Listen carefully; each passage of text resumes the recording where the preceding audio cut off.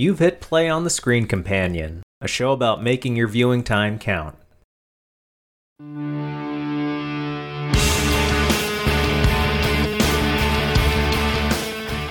My guest today, John. Well, thank you. Is going to help me go over 3 movies that all deal with fake realities. They all have a mind screw component, whether they're screwing over the characters or screwing over the audience, asking it what's real, what isn't, and delving into the deeper mysteries in the film and also overall in life. We were going to do Dark City and the 13th Floor. These are all late 90s. You've got The Matrix as well, and The Matrix is obviously the bigger box office draw out of the 3. And I think we'll just go in order of release. Let's start with Dark City from 1998. It's about an amnesiac named John Murdoch who wakes up in a seedy hotel, and he's the chief suspect in a series of murders. As he searches for his own identity and innocence, a deeper mystery reveals itself. Why does the city never see daylight? And how is it connected to the cadaverous strangers that are chasing after Murdoch as doggedly as the police? Cadaverous. I like that. That's a very good description of the strangers. It's also literally true. Talking to the director in interviews, they are supposed to be dead bodies. Oh, okay. If they really wanted to get that point across, maybe not have everybody that plays a stranger be a pasty white guy. Yeah. I swear to God, one of those tall white guys was Stephen Merchant at one point. It's like, no, they're not pale because they never see the sun. They're supposed to be dead. Oh, well, I mean, Stephen Merchant never looks like he's been in the sun. He doesn't know what the sun is. Now, a case could be made that general moviegoers aren't going to know a thing about Dark City. How did you discover it? Why did you end up watching it at all? I think one of the other Matrix movies had come out, and someone's like, we gotta watch Dark City, and it's just late night drunk film school session. Because they're so similar. Yeah. Well, in my case, it was a rare thing where my dad saw it on VHS, and he mentioned it to me because he was really taken by the premise, and he even gave me a mini summary of the movie, which typically never happens. Mm-hmm.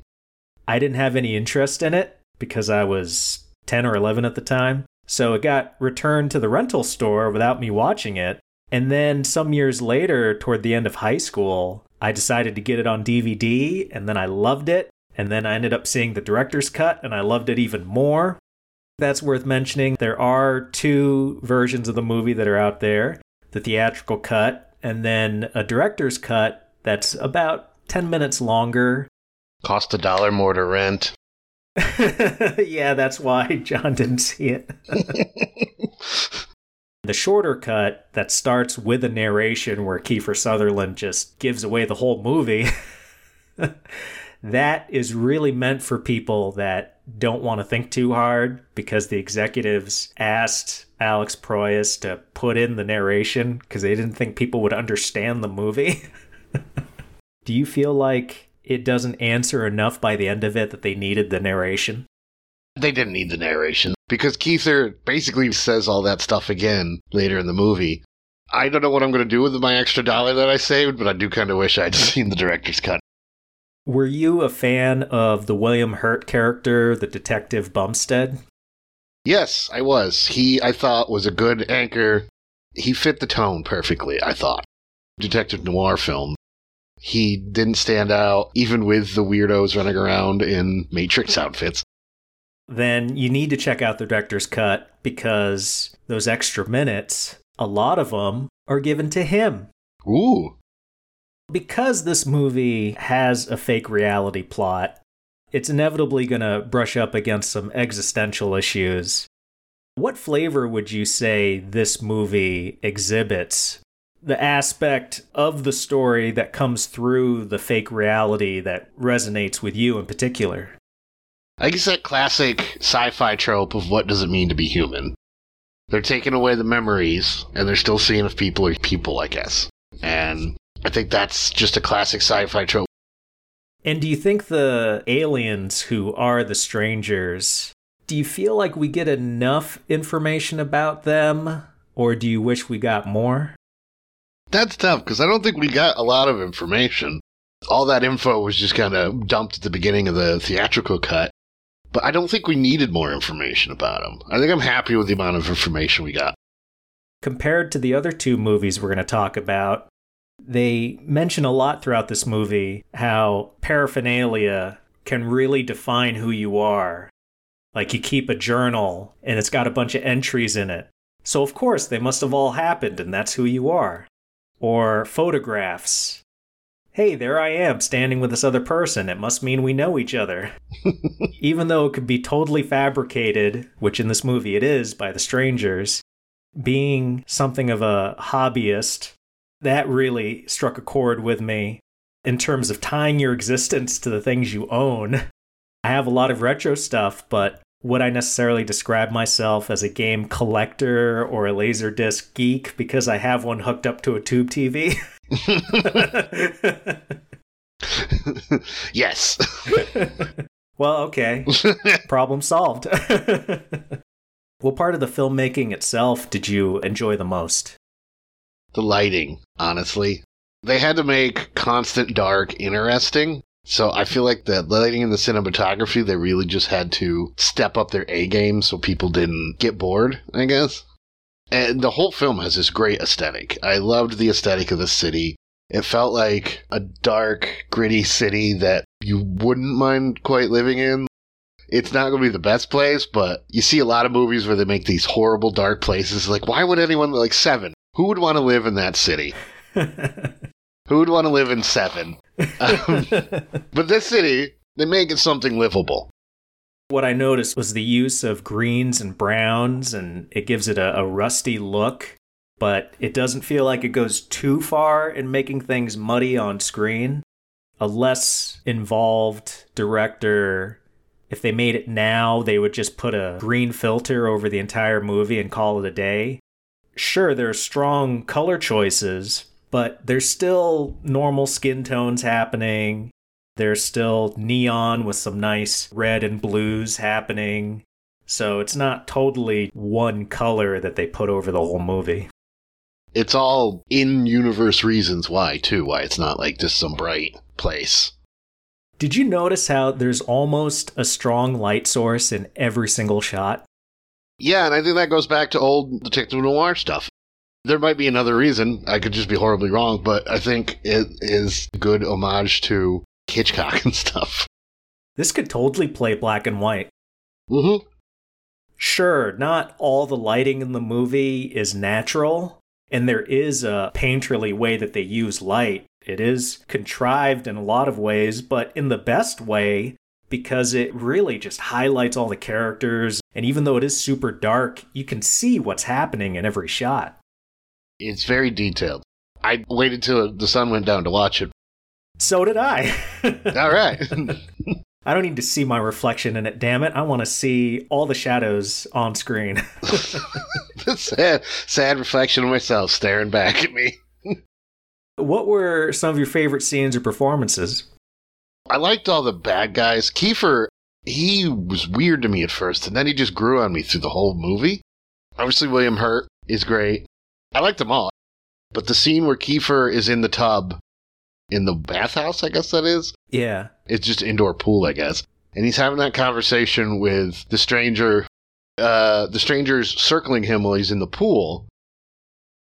Dr. Schreiber, most unfortunate it is that we were forced to seek you out here. I'm sorry, I failed to report in, yes? I was frightened.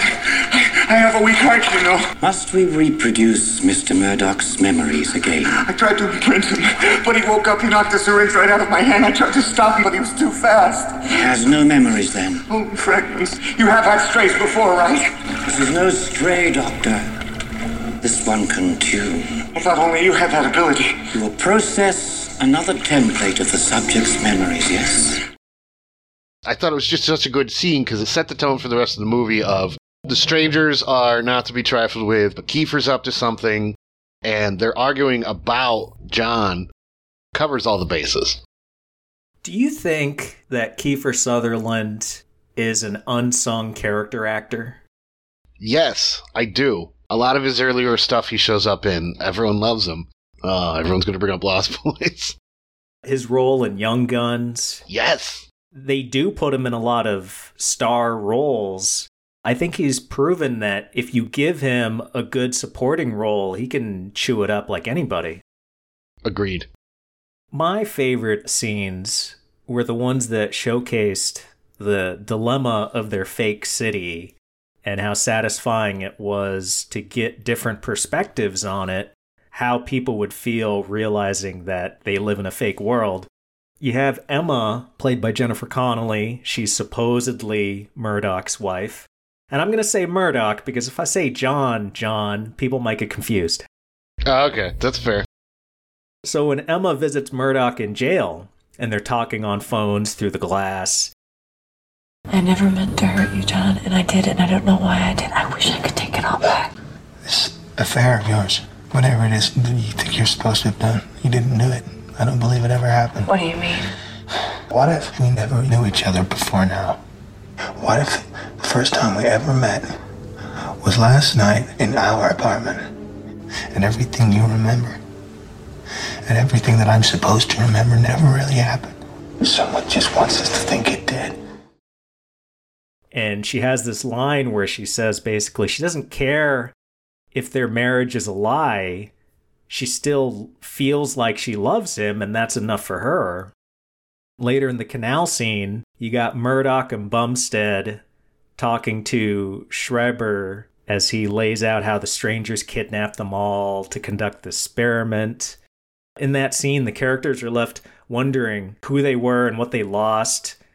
You get all these different reactions, and it's just nice to see that the premise really gets flexed in those moments, because it's almost like, why do a fake reality if you just march on to the next scene and don't really stop to go, well, how would you feel about it? Mm-hmm. I wish there was an alternate version of the movie where it's primarily from Bumstead's perspective. Wouldn't that be cool? It is a mystery. We're with the primary suspect. A lot of those movies, you follow the detective. So that would be very interesting to follow the clues, because you just think it's a killer, and then find out there's a lot of weird shit going on. Like when he's listening to Schreiber talk about the setup, he looks like he's going to cry. Like his eyes are watery. There was I think a scene in the car where he had something from his mother. Instead of talking about her, he goes into detail about how certain things don't make sense. Being a detective himself, he's probably trying to think all that through. Yeah, I think it was a... Accordion?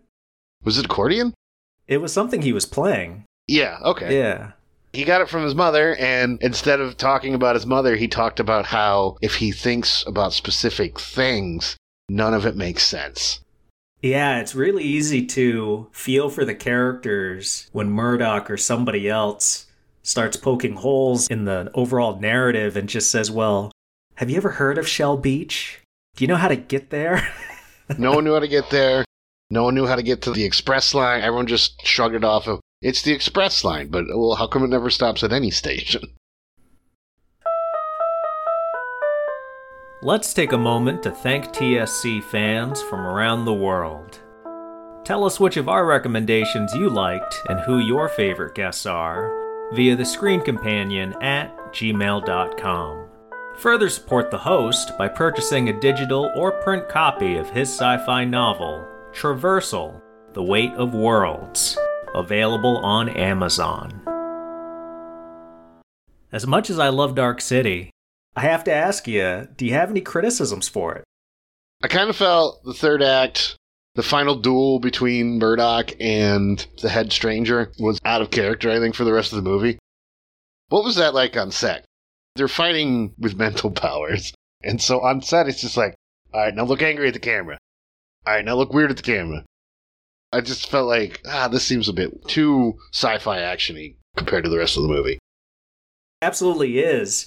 But then I'm left wondering, how do you accomplish the same plot points without hitting a crazy crescendo? Because in some ways now follow me here, John. Mm-hmm, mm-hmm. It reminded me of Total Recall, where Quaid is giving the people air. Give the people the air. And how it's such a giant moment, and the music is swelling. It's kind of what Murdoch is doing in this movie. He's stopping the stranger's control over everybody's lives. I don't feel like you can really get away doing it with a whisper, where the head stranger looks at him and goes, okay, we give up. We'll leave. Goodbye. And they float away. Bye. The rest of the movie is so quiet and ruminates on things.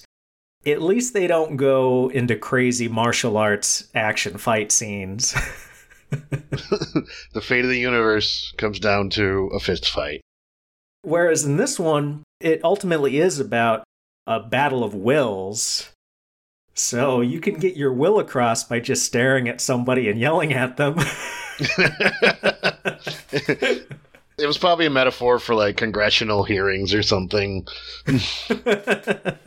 There's all this crap blowing up around them, and it tipped its hat to the fact that it was a boring climax. Did you chuckle when the lead stranger gets flung back at the very end, and Murdoch specifically raises a water tower so he'll crash into it? Yeah. Can have him floating away nicely. He's got to hit that water tower so we can have a cool explosion. I know what it's doing on a movie level, but on a character level, because they have an aversion to water, I almost feel like that was a final middle finger at the guy. Oh yeah, that was the perfect, here's sunlight and water. The beach that everyone's trying to get to. Because that water tower explodes with such force, is that why the strangers are afraid of water? Because if they touch it, it'll explode? Maybe. They could be magnesium. Yeah, right? Some element in high school that the teacher always dropped water into. This is just an ounce and it explode. This is like in my top 10, maybe my top 5. I'm going to say my criticism is I don't like the title screen. Because the disc I have has both versions, I wanted to see, is this the same way in both? And it is. It looks so freaking cheap where it's just stupid looking spirals and the title looks so boring.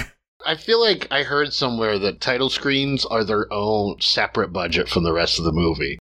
Sometimes they don't get approved and sometimes they do.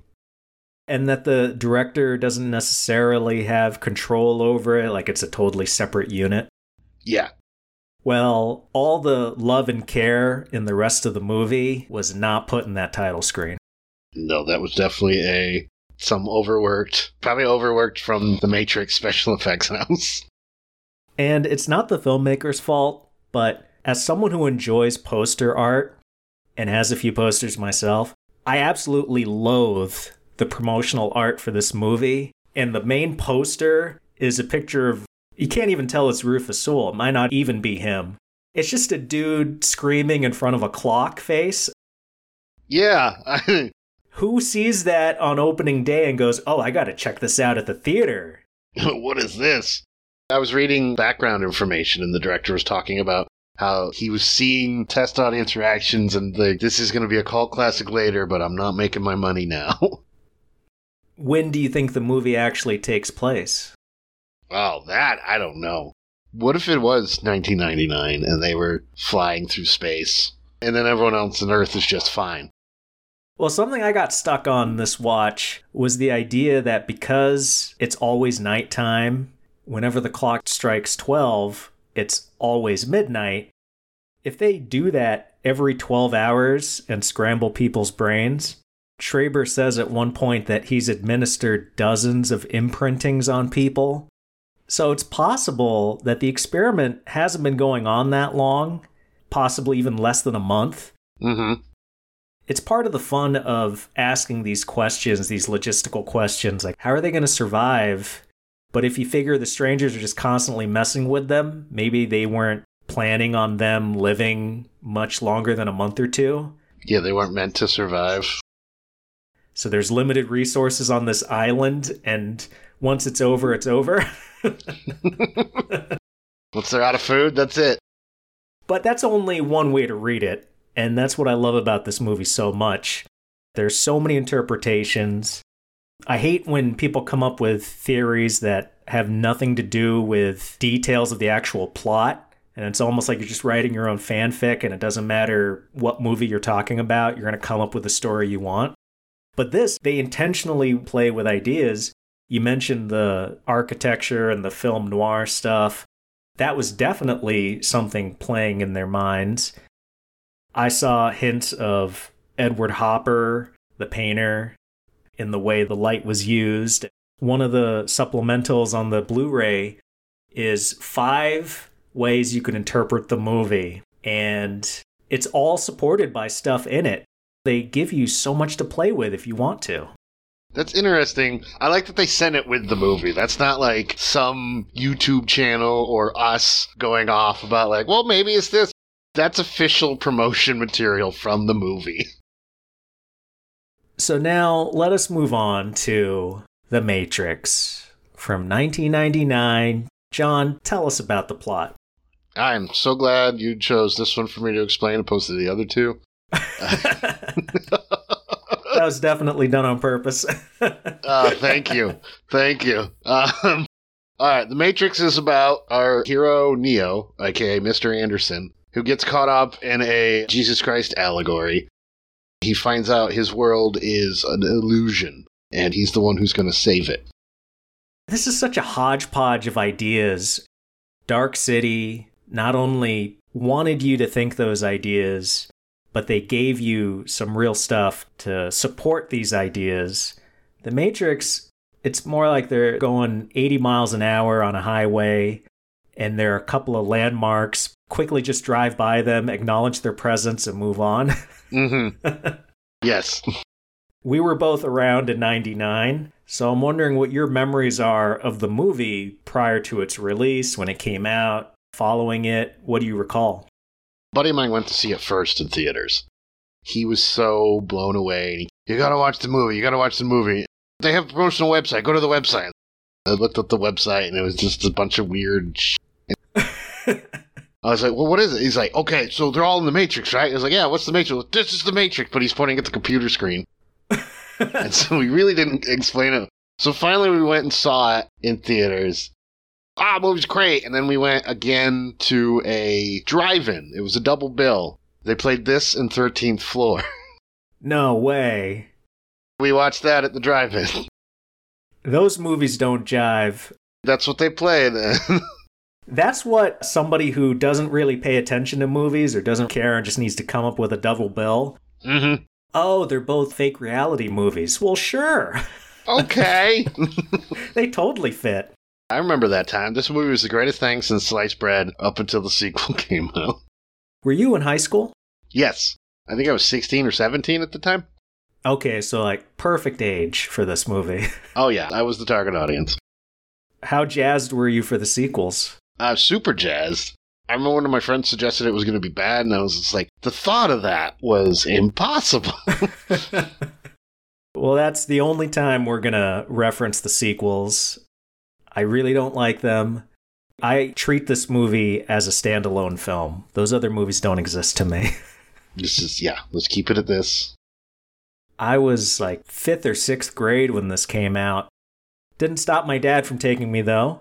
We loved it in the theater. And as out of the box as parts of this movie are, there's a lot of traditional Hollywood stuff at play. That final shot panders to the audience of that popcorn feeling of like, yeah, it ended on a really high super note. Oh, yeah. I love the movie because of that. And he's literally flying away. But it worked. It did work. I was jazzed. The song was great. I remember like loving that song, and Rage Against the Machine, I think, did it. I was like, I gotta check this band out. And it remained a talking point throughout high school. One of my other guests on this show, Ian, he's a filmmaker now. And I'd be curious to know how he feels about it in retrospect, because back then he was so into it. But I wonder if now he would brush under the rug his enthusiasm back then. Mm-hmm. So, what stood out about the movie to you on this rewatch? This is the Wachowski siblings' second film ever, period. They made some kidnap caper called Bound before this. This is such a big movie for a second outing. It's crazy, and I forgot how good it was. It's still a good movie. It's still fun. It's fun. Before this, when was the last time you saw it? It's been years. Yeah, it was like 10, 15 years for me. Especially after the sequel, it's just like, well, I don't want to go back to the first one. What I picked up on this rewatch, I feel like the characters they're just really empty. Who is Thomas Anderson outside of being a hacker at night and a cubicle jockey by day? His character specifically, once he wakes up in the real world and sees how dystopian it is, they acknowledge it for all of 30 seconds. He freaks out and he vomits. Mm-hmm. And then he's just okay with it for the rest of the movie. It's like, buddy, you've lived 3 decades thinking one thing, and now you've woken up in this totally different world. I think Cypher, Joe Pantoliano, Joey Pants, I think he's affected by it so much more, and he's lived with it, The Secret. He's lived with it a lot longer. Yeah. How does that happen? That doesn't make sense. He gets it more. It's just like... That's what makes him the one. Yeah, this all sucks. This is terrible. Put me back in. In terms of the fake reality being a particular flavor compared to the other movies we're doing, what stands out about it to you? In this one, the fake reality almost feels more like an excuse for action scenes. Thank you. Thank you for saying. Right? Like, compared to the other two, the fake reality is meant to really push characters in their understanding. And this one's just like, it's fake. Look at them do all these flips. It takes what should be a real profound revelation and just turns it into, we got to beat the robots, the end. Yeah, we must defeat the robot. How are we going to do it? In this computer program. But there's robots in the real world, too. Nope. You just got to beat up a guy who's programmed to be really good at fist fighting. I couldn't help but think of Neo as a really good StarCraft player. It's an MMO. It's a big multiplayer, massively multiplayer online game. It's like, okay, you're really good in this video game world, but once you wake up and have to participate in the physical world, you're a loser. You're just wearing, thermal underwear and eating goop.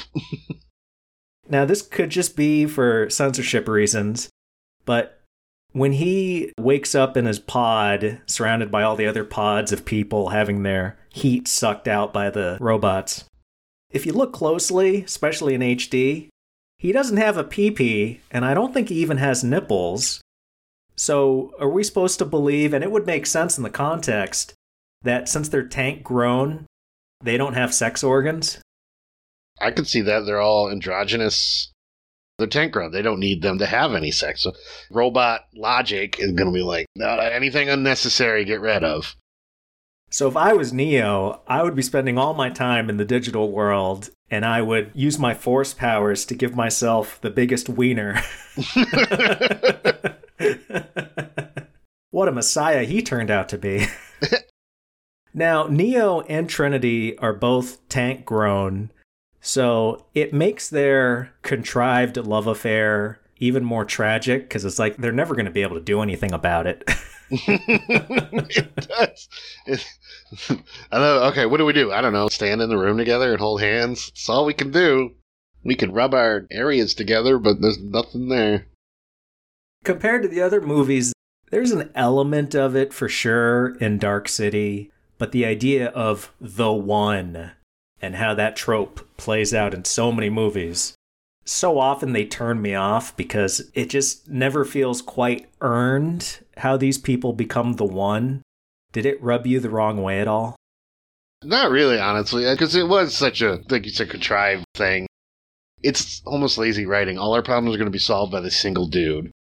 In the writing, it's harder to show a whole resistance doing it when really you could just have the one hero save the day. Like we said, it always comes down to the fate of the world is a fist fight.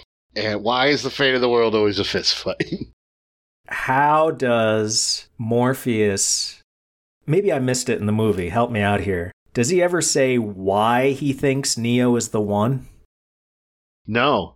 He mentioned how he knew the old one, and if that guy died and didn't save the world, he has personal experience with the one not being able to save the world. Why does he even think this the one is going to be able to save the world? If he does save the world, firstly, there's one city left in the real world populated by human beings, okay? And if they unplug everybody that's in the Matrix, even if they have the robots on their side, they've scorched the planet. It's perpetually nighttime. They can't grow anything on the surface. How do you support all those people? I think it's fair to say that if they freed everybody, it would come down to, okay, hey guys, this world we're living in, it's all fake. Mm-hmm. But unfortunately, we can't unplug you because we can't support you in the real world, so you just got to stay here. I think it would require more energy to keep all those inanimate human bodies alive than it would get out of them. Most of them, I think, are going to be cool with not finding out about the new world. It's a big video game. You could just tell people, like, just plug in for 8 hours, and we could still get the energy from you, and you could go live your life in the real world, too. And we'll just make it a big, fun video game. There's ways. They could have talked this out. I'm comfortable spoiling it because I think it's revealed by the halfway point. So you got Cypher, who is a traitor among them, and I totally agree with his position when he's talking about eating the steak and not wanting to know that it's not real. Yeah, it's a hot dog situation. You don't want to know how the hot dog's made. I know this steak doesn't exist. I know that when I put it in my mouth, the Matrix is telling my brain that it is juicy and delicious. After 9 years, you know what I realize?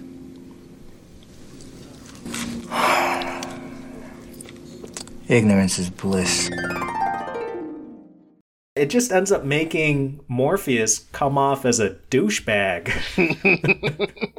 Yeah, he's yelling hot dog ingredients on the subway, and no one wants to know. I'm like, it's got hooves and tongue. It's like, well, I gave you an option to take the blue pill. It's like, well, you could have given me a bit more warning what was going to happen. It was a metaphor, but like, go down the rabbit hole. Normally I go favorite stuff and then criticisms, but I think we're on a roll here. Let's get into more criticisms. What are some of your chief concerns for this film? Oh, boy. Action-oriented very specifically. A lot of it did not age well. When they were trying to go for the stylized stuff of, like, the moving camera, almost immediately there's a scene where Trinity's, like, jumping through the air, and she's doing, like, a swimmer pose to do it, and she's just spinning around, and it looked awful, and we're like, this is cheesy. Or when she jumps up to kick people, and the camera moves around her while she's frozen in air. None of that has aged well. No. None of that has aged well.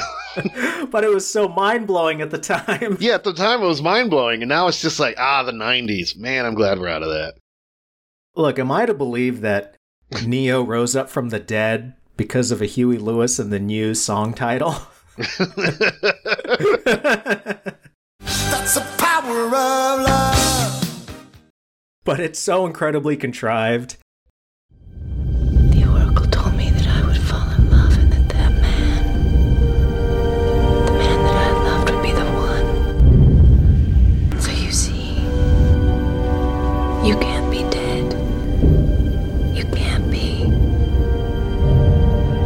Because I love you. I love you. To have Trinity say to him, I love you. Why? And at that point, he's sure to be dead, right? He should be. Are there any scenes between them to establish why she gives an F about him romantically? None whatsoever. I don't know, maybe she was all hopped up on adrenaline when they stormed the building and killed a bunch of innocent people that they're trying to save. I'm coming up with this in the heat of the moment. So you have the character of the Oracle who foresees things. Was that like a last-ditch effort to use a loophole where Trinity's like, oh my god, we're screwed, and he's apparently not the one, but the Oracle said, I'd love the one, So maybe if I just say it out loud, the universe will believe me and we won't die. Right, yeah, I can totally see that. And he's just such a computer nerd incel that he's just like, a woman loves me, I must come back from the dead. Oh my god. In the age of incels, this movie takes on a really different tone. And actually, that's something that makes me uncomfortable about this movie and why, I gotta say, I don't think I need to revisit it after this episode. So, you have a bunch of people in black trench coats. There's a scene where they kill a bunch of security people who, by the movie's own admission, aren't part of the conspiracy. They're just normal folks. Yeah, they're just doing their jobs, and they're the innocent people they're trying to save. And when they blow all those people away, they walk onto an elevator with what might as well just be a pipe bomb. Yeah, that was definitely a homemade bomb. How do all the guns, they could just upload all that stuff from their private server? Right, yeah, that doesn't make sense. I don't know. It is just a big computer program excuse for action scenes. This movie is all style, which is why it's meant for 14-year-olds. And that's what we were. We were just teens living the life. Ignorance is bliss. And how. Some of the flipping around that they do. Trinity flips around in order to dodge bullets. But it's like, you're still presenting the same amount of target surface, even if you're flipping that way. So you're not making yourself harder to hit. Yeah. She's flipping parallel to the people shooting at her, you know? Your center of mass is not even moving location. It's still right there. I know you understand what I'm saying, but for the audience, if you're not grasping my point, think of a bullseye and then imagine how much harder or easier it is to hit if we just spin that bullseye. The center of the bullseye is still there. You're spinning on the center axis. It's so stupid. How could 11-year-old me not get it? Yeah, watching that there, it's like, oh! Exploring further this notion of terrorism that pops back up in their next movie, V, I was uncomfortable with a lot of the dialogue. Like where Morpheus says, because people are still in the Matrix, the agent programs can take them over, so anybody can be a threat. And he says, if you're not one of us, you're one of them. That is a actual honest-to-God tenet of terrorism from the IRA that they set down. If you're part of the system, you're part of the problem. Because you can't attack the government. They have to attack the innocent. Completely agree with your terrorism aspect. Not that you can't explore those ideas in a meaningful, thought-provoking, or possibly even a fun way, done a certain way. The way it comes off in this movie, I'd end up not really liking any of the characters. They're freedom fighters. How can you not? Yeah, for a freedom and existence that totally sucks. No, we gotta live in the real world where we can't grow any crops and everything's harder. It's just harder in every possible way. You like steak and sex? Too bad, because apparently we don't have penises out here and all the cows are dead. And hey, the made-up world is 1999. They even say it's the height of the civilization. It's before 9/11. Not such a bad time to live in. You got Britney Spears coming soon. She's on her way. Can it be the height of civilization without Britney? I don't think so, which is why she needs to have a career resurgence and topple Taylor Swift and the rest. Yes. Come back, Queen. Come back. Now, with all the dumping I'm doing on this film, that we're both doing. Yes. How about some favorite scenes or performances? Oh my God, Hugo Weaving. Don't get me started. Oh yeah, he's still great. He's so good. He had an actual character because he went from like literal emotionless, glasses on, no one recognized. And by the end, he's got the glasses off. He's taking out his earpiece. He's getting angry. He's getting happy that he's torturing Morpheus. He's just showing everything. He's showing everyone what a good actor he is. He's more interesting than Neo. Yes. The movie was still when Keanu Reeves was considered a bad actor. I think it was the start of his, well, maybe he is a good actor. Keanu Reeves, I think it's more the expectations for him and the roles they give him don't lend themselves to showing his acting chops. Yeah. I don't care if you get Gary Oldman to play Neo. There's no character there. It's just a flat face. Whoa. But Agent Smith, however. Agent Smith, in the scene where he's waiting for Morpheus to spill his guts, they've got him on drugs, they're interrogating him, and he has this whole moment of saying how much he hates it, policing the Matrix, and he hates people, he hates the smell, and he says he wants to get out, and the only way that's going to happen is if they find out where the last human city is so they can destroy it. In that moment, do you think the character is saying, once I accomplish my mission, they'll send me somewhere else, maybe I'll exist out of the Matrix? Or is he basically saying, I hate living with people so much, I can't wait for my existence to end and the purpose for me to be here to be done with? I don't know. Yeah, because would they just delete him when they're done? And they're like, well, we're done with this Matrix, we're going to delete you. That's the way I read it. I mean, why not? They're all computers. Or would they just put him in? Because there's so many machines outside that are like, what is it even the point of these machines? Right? Wasn't like the big bad, the outside world big bad guy in charge of the Matrix, just this weird swarm of bots that made faces? Are you referencing the sequels? Maybe. Let's not do that. You're right. My mistake. Maybe he would have got put into one of those cool squid bots that were cooler than everybody else in the movie. It just made him more badass to me to think that, okay, he's evolved a bit just because he's been around people so much. Mm-hmm. But not to the extent that he holds life, or in particular his life, his existence. The thought of just being switched off once this is all over wouldn't be appealing to him. So he's like, Morpheus, I hate you people so much, I prefer oblivion over having to interact with you. As a computer program, he's sentient from the get-go. Like, he didn't have to grow up or anything. So he's instantly self-aware. He doesn't have to go through those types of changes like we did, where we found the Matrix cool and now we don't. He didn't have to go through any of that, so he's instantly like, oh, this sucks. So I guess his character growth would be hating it even more. Because he complained about the smell, too. And it's just like, are they going to give him a nose on the outside? Or because he definitely has olfactory senses inside the Matrix. This movie exists in so many genres and subgenres, which I think is one of its problems, is that it just throws everything, including the kitchen sink, into the proceedings. But which one do you think is most what the movie is about, and do you think it does it well? It's probably a huge disagreement with what the filmmakers think, but I want to say it's most an action movie. I think it's an action movie first, and then they built a better story around it than a lot of action movies have. You know, we saw it parodied in every movie for, at least 10 years. So I want to say it's an action movie.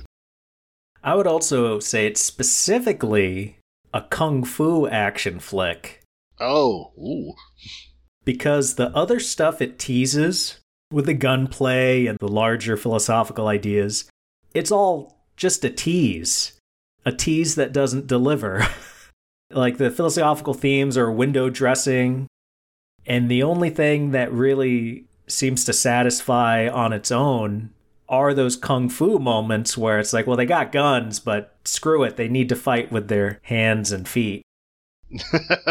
Yeah, exactly. There was the big fight in the subway, and yet after that scene, Agent Smith had a gun, and that's how we put Neo down?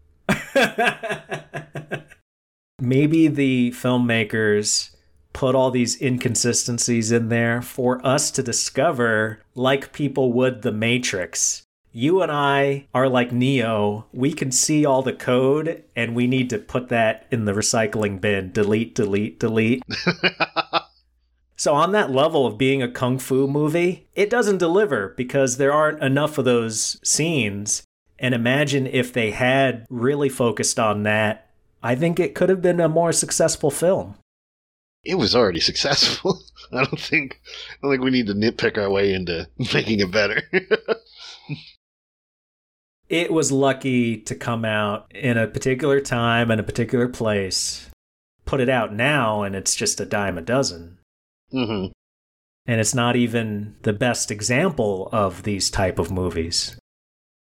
No, it's because it's the point of the podcast, right? We're talking about 2 movies we found better. Pretty much, yeah. So let us move on to also 1999, but came out a little bit after The Matrix, The 13th Floor. Perhaps even more obscure than Dark City. So we have a tech executive named Douglas Hall who investigates the murder of his mentor and boss, Hannon Fuller.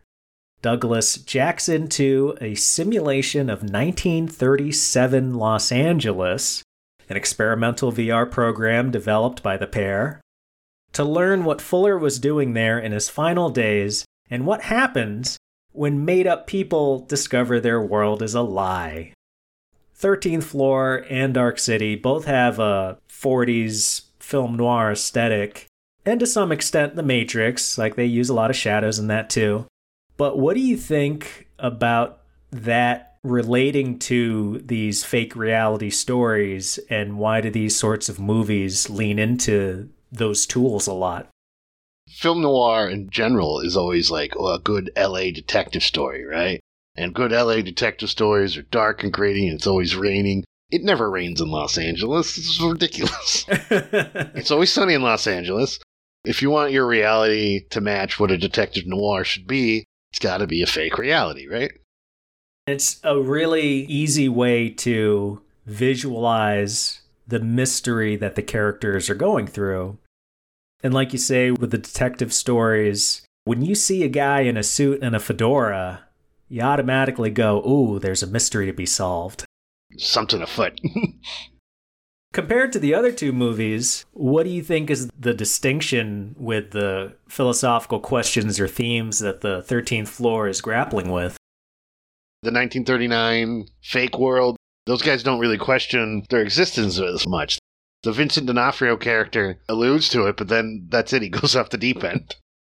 Douglas Hall ruminates in a couple scenes, a few moments where he thinks what it must be like to live in a fake world. But unique to this one compared to the other 2, the other fake realities, the people were subjugated by them. In this movie, our main character is one of the people responsible for making fake worlds and fake people. So you get the unique perspective of what it's like to be the godlike figure that helped set these things into motion. When Douglas is talking to Ashton, played by D'Onofrio, it's him having to look one of his creations in the face and decide what morality there is in treating sentient simulations as toys. But then that same character, Vincent D'Onofrio, does the same thing. He kidnaps Douglas Hall's equivalent and throws him in a trunk. And we get to see him come out into the real world. It's not a long scene, but it's what I want out of these sorts of movies, because you've got Ashton seeing the hard drives that contain his world, and he goes fruity. He goes completely crazy, and understandably so, because didn't really exist until a few moments ago. That's another weird thing. They created this whole AI that can inhabit a human brain without any problem. And they don't discuss that at all. There's a whole discussion there to be had that they just don't have. It's a shortcut that they take. Mm-hmm. But that actually goes into something I thought about when the movie ended. It's about 100 minutes long. I think we could tack on another 20 minutes to flesh out some of these ideas. Go full 2 hours and then just let some scenes breathe. I don't think we spent a lot of time with the detective, Detective McBain. I knew you would get that. I am McBain. Dennis Haysbert, great actor. Unlike William Hurt, I think he's underutilized in this movie. We could have added a better perspective. Like you said earlier, we're from the billionaire creator point of view, opposed to the peasant's point of view. It would have been fun to pair them up in the same way that Murdoch and Bumstead get paired up later in the movie. And they do both discover the mystery on their own. It's on separate tracks from one another, and it would just be nice to get Haysbert some more screen time. Yeah, bump up that paycheck. Out of the supporting characters, who do you think has the best subplot? I love me some Vincent D'Onofrio, but he's two separate characters, honestly.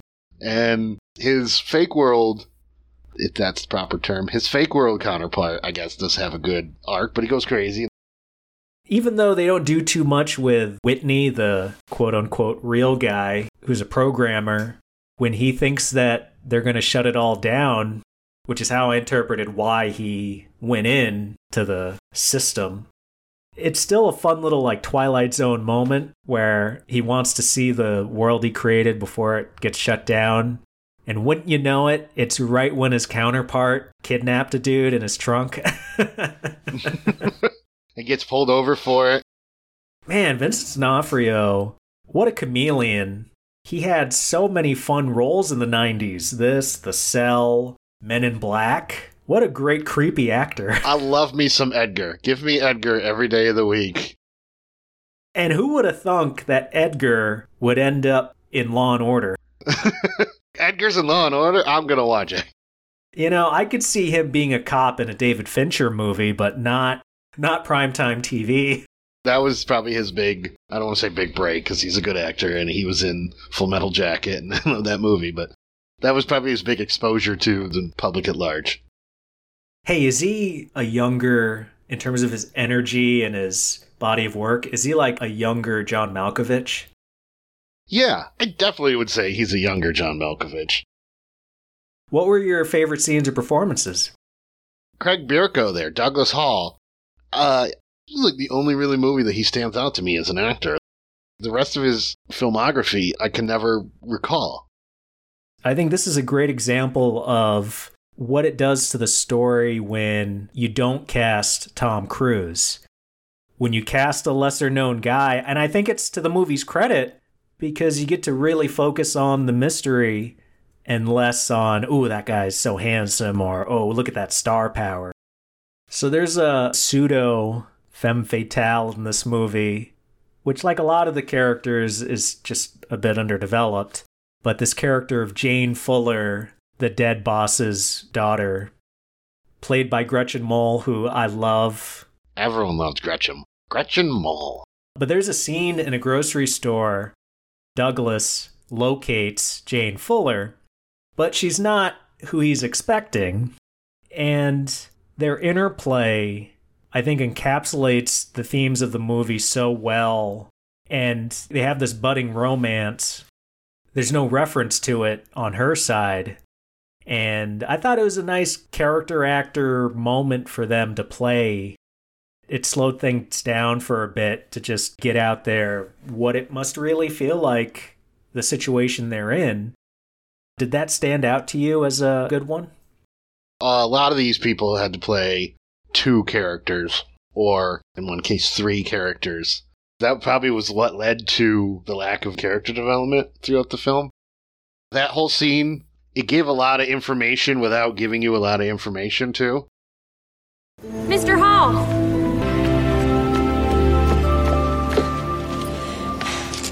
You forgot your credit card. Thanks. No problem. Sorry about staring at you in there. You must get that a lot. Yeah, but mostly from the wrong kinds of guys. You're not from around here, are you? What makes you ask? Well, it's just... I don't know, I just had this funny feeling that we met before. Maybe in another life. That's also a scene that if you haven't been paying attention to the story, you just watch it going, why isn't this playing differently? They bring up the deja vu in that scene, and that's big. Because we're dealing with alternate personas, basically that game Second Life, is that what it's called? Yes, it's a whole different...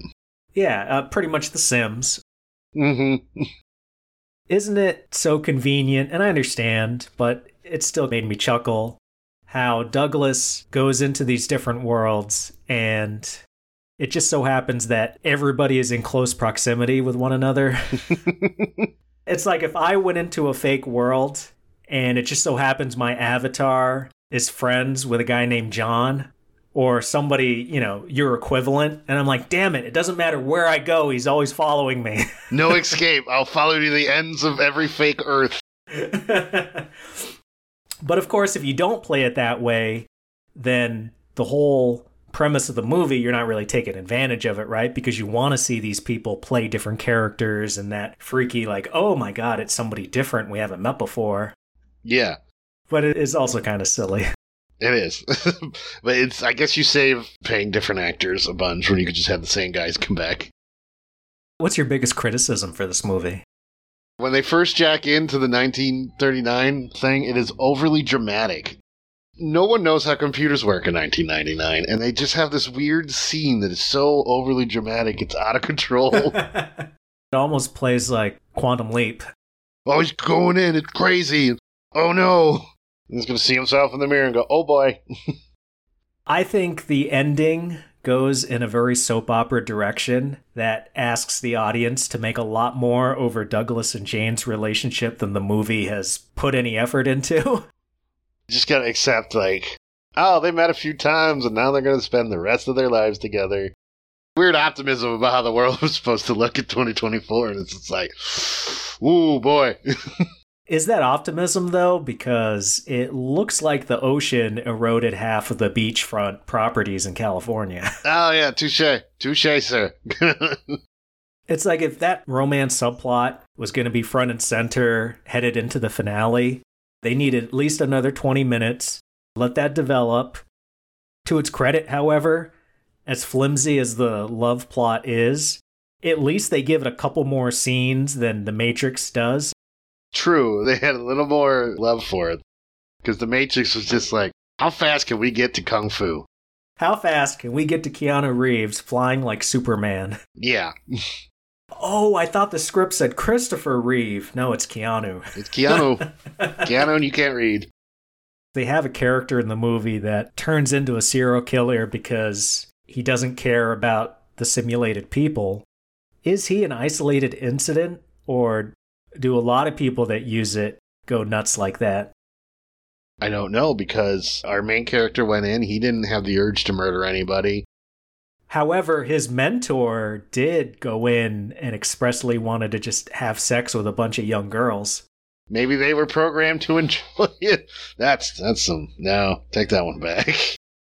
Is the detective character in that a positive early example where they said, I don't care about the race of the actor, I just want the best performer to play McBain?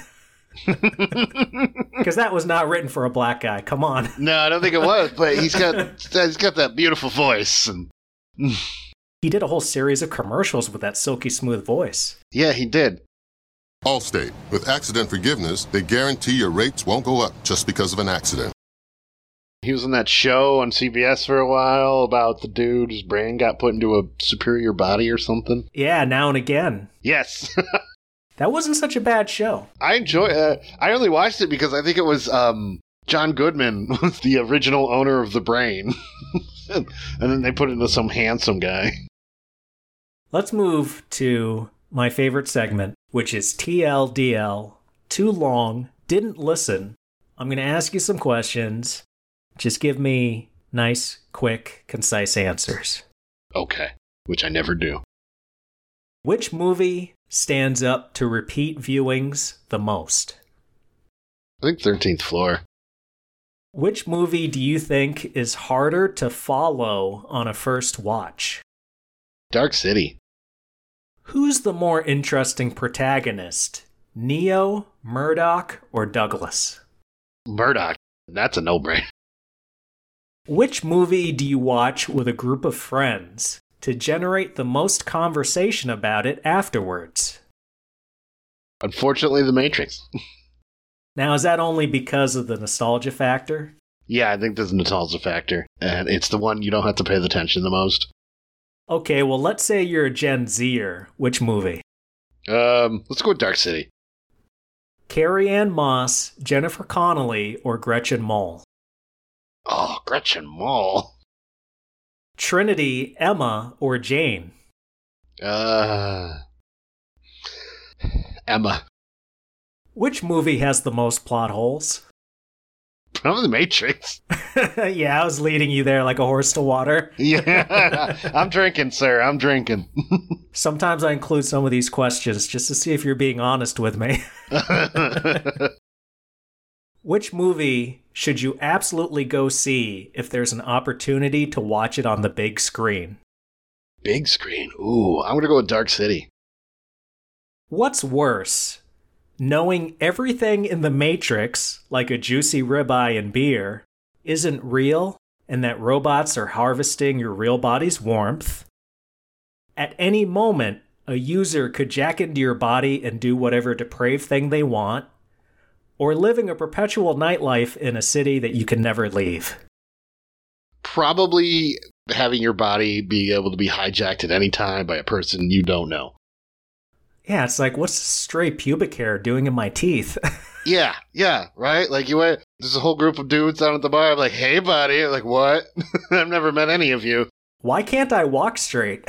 What's going on here? Why is that the first place we both went? Okay, now these last three, I think you have a unique perspective being in a marriage. Okay, is it cheating if you sleep with someone else in The Matrix? Yes. It's an emotional factor. It's not just the physical act. Is it cheating if you sleep with your spouse's digital clone? Ooh. I would probably be told yes. Is it cheating if you and your spouse remember you cheating, but you actually never did? It's you cheated on me in a dream argument. No, no actual cheating occurred. However, I've heard stories of people having a dream of somebody cheating and then waking up and just feeling really sore about it. That's a real thing. It's not happened to me, but that is a real thing. Any final words or questions for me? How'd you come up with the idea for this episode? Well, lately I've just been thinking of movies I haven't seen in a while that I really love. And I started with Dark City and said, well, I also like the 13th Floor. And then I was like, well, I think John won't let me get away with it unless we also do The Matrix. The problem is they're always going to be compared to The Matrix. The Matrix, it needs to go off on a timer when people's kids enter high school. And it's like, oh, okay, now's the time to watch this, and then let's never discuss it again. Yeah, don't bring it up ever again. They made no sequels. They did no soft reboot. So would we say that out of these three, Dark City is the strongest overall movie? Yes, I would. It's a good movie. 13th Floor is a fun little movie. Dark City is the most like, oh, what? Thought-provoking and Kiefer Sutherland having movie. I feel like 13th Floor is disposable in a good way, whereas The Matrix, it's like it's telling me it's smart, but I shake my head and go, no, bro, you're disposable. Not feeling it.